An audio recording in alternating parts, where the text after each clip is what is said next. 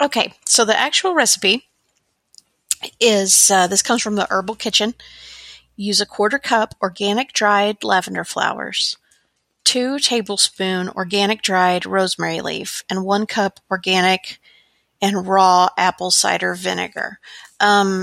This is what they recommend. If you use fresh herbs, then you need to at least double it. So I tend to eyeball things.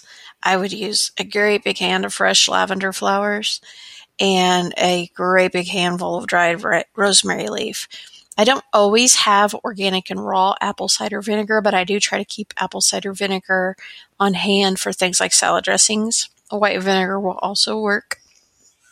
Whichever one you choose, they want you to coarsely grind it up with a mortar and pestle, or if you're like me, you can chop it with a knife or put it in your food processor.